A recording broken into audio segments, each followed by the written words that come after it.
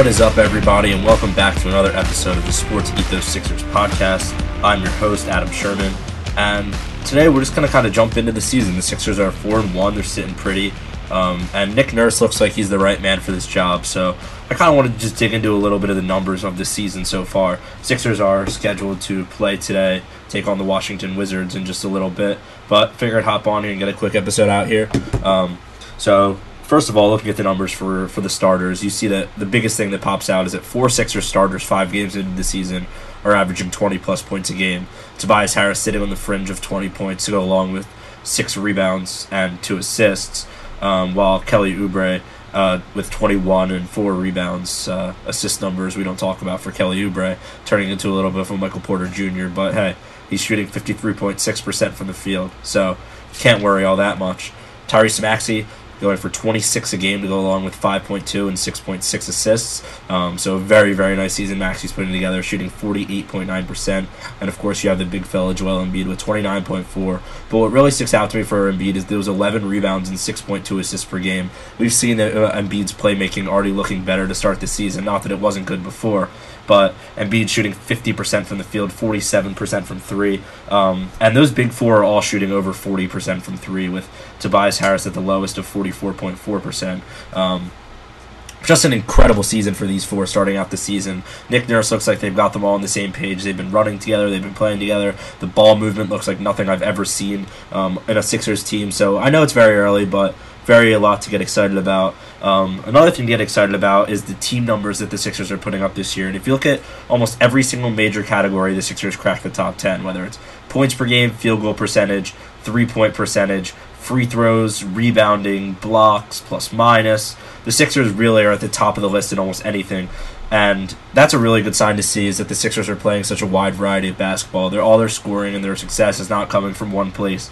Sure, their three-point shooting has been pretty phenomenal with those 4 guys shooting at that clip, but it's really been coming a lot from the starting lineup, and it looks like the bench is only going to increase in production. We didn't have Morris and Rocco and Batum before. We've pretty much just been getting some Paul Reed minutes and Pat Bev, and not that that's necessarily bad, but it's nice to add a few wings that can maybe score the ball a little bit. Maybe Kenyon Martin comes in and scores. Who knows, but it's going to be exciting to see how these players kind of translate into our team. But, the success is already there. I mean, the Sixers, as I mentioned, 4-1, and they've been winning games pretty handedly. The only loss that they had this year was a 1-point loss. Well, 4.1 points, Anthony Melton hit a buzzer beater at the end to cut it down, but a very close game. And then the next 4 games, the Sixers have taken care of business, winning 3 of them by double digits. Only the Raptors, they beat by 7. In an away game, but at home the Sixers have definitely been taking care of business, beating the Blazers by almost 30 points, and then the Raptors by 15, and the Suns by 12, given they did not have Bradley Beal or Devin Booker, but nonetheless, still a good win. The Sixers can only play who's in front of them right now, but if you watch the Sixers play this year, there's just something different about this team. Whether it's Harden being off the court, Maxey being given the keys to be that second option, but there's just a different vibe. I don't know if it's Nick Nurse. I don't know if it's a locker room. I don't know what it is. But you can't help but feel like there's something different going on with the Sixers this year. And, I know it's hard to get excited about that given all the talent in the East that I'll keep saying. But at the end of the day, the team that wins a championship is usually the team that plays together the best and is the healthiest. You can't control health, but you can control chemistry. And it looks like Nick Nurse really got these guys playing all together. Some big notes is that someone always steps up every single game. If Maxey's having his off night or Tobias is having his off night, Embiid hasn't really had an off night yet, with his lowest of the season being 24 points. But you know what I mean. Everyone seems to be stepping up possession by possession when we need them. Oubre has 3 games of 20 plus, and Maxey has 4 games of 20 plus this season. Of course, Embiid scored 20 plus in every game, because why wouldn't he have? And it's just really impressive to see how these guys are complementing each other's games. For example, Embiid and Maxey. We've seen, obviously, Embiid play with some superstars, whether you count Ben Simmons as a superstar in his time here. I do. But obviously that was a whole different dynamic.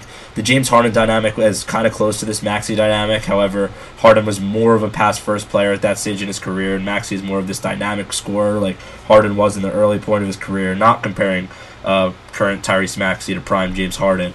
But hey, maybe he taught him some things, because 26 points a game is not bad at all. But the fact that Embiid and Maxey, every single game this season, the least points they've combined for in a game was 46, it's a really good sign for Sixers fans. And if your biggest problem is the bench when you just made a huge trade to acquire a bunch of bench pieces, also a very good sign.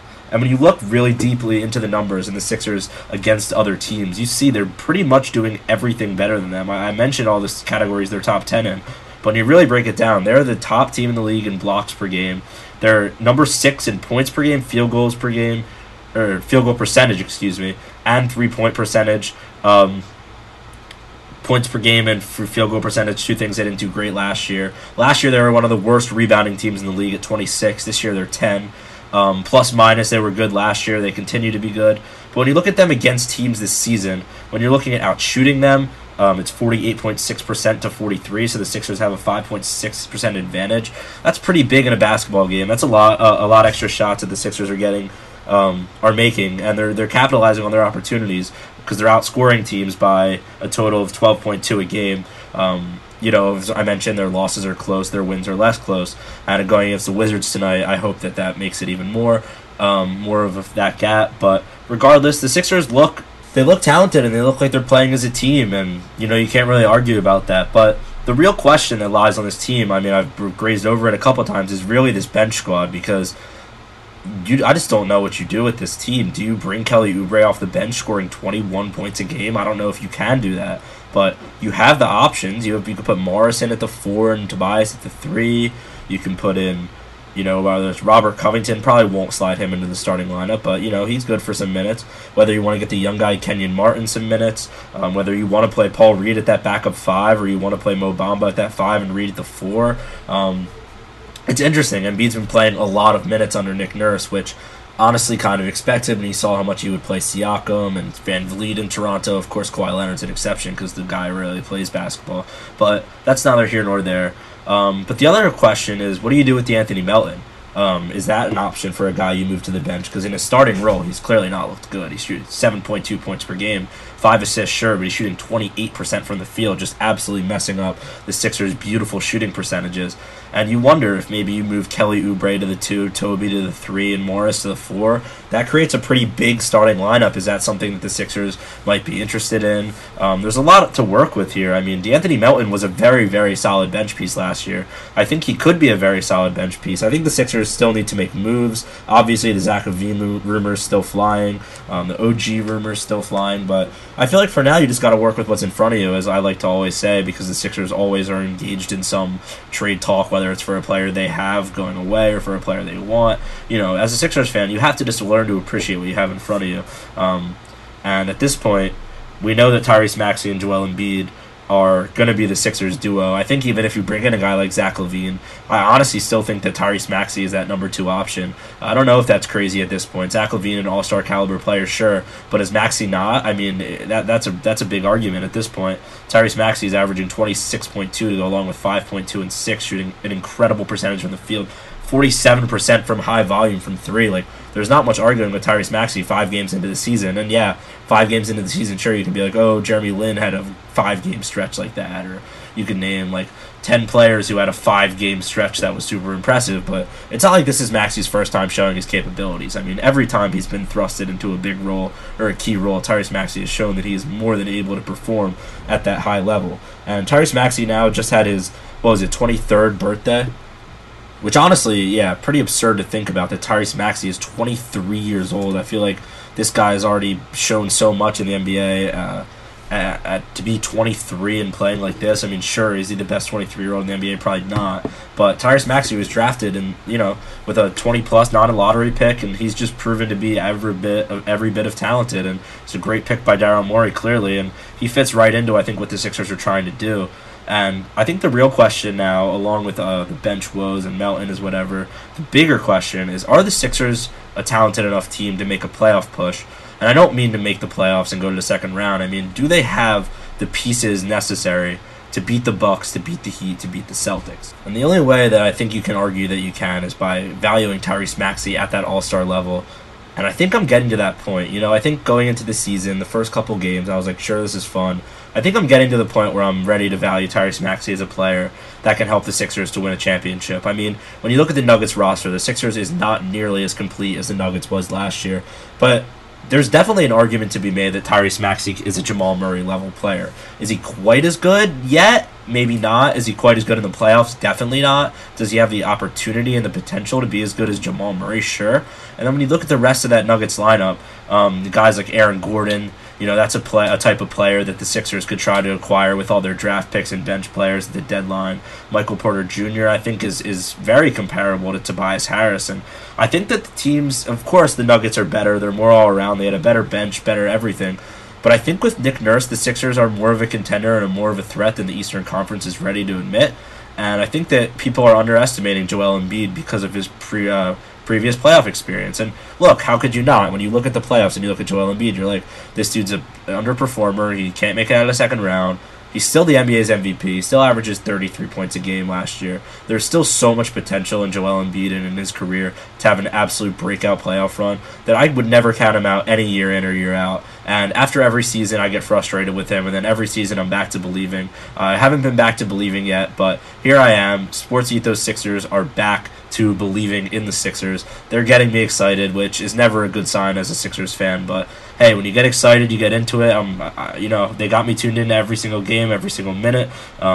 Joel Embiid's playing basketball. I kind of feel like I have to watch. Tyrese Maxey's playing basketball at this level. Kind of feels like I have to watch. And it seems like the way the Sixers are playing, they're making me have to watch and have to believe, which is not a bad thing at all. But yeah, it's just been really cool to see this team gel, and it seems like the vibes in the locker room too are really high. It seems like the guys really like playing together. It seems like Oubre's happy to be here, and I don't know how with Embiid. I think he's probably thrilled that Harden's gone personally. I'm sure Maxey is just on top of the world right now, playing like he is and playing how the team is. So it's nice to see just this camaraderie and the lack of drama on the team, because it seems like we haven't really had that for a while. Sure, right after the Harden trade, you could say there was a lack of drama, but anytime you bring James Harden into an organization, there's a lot of question marks.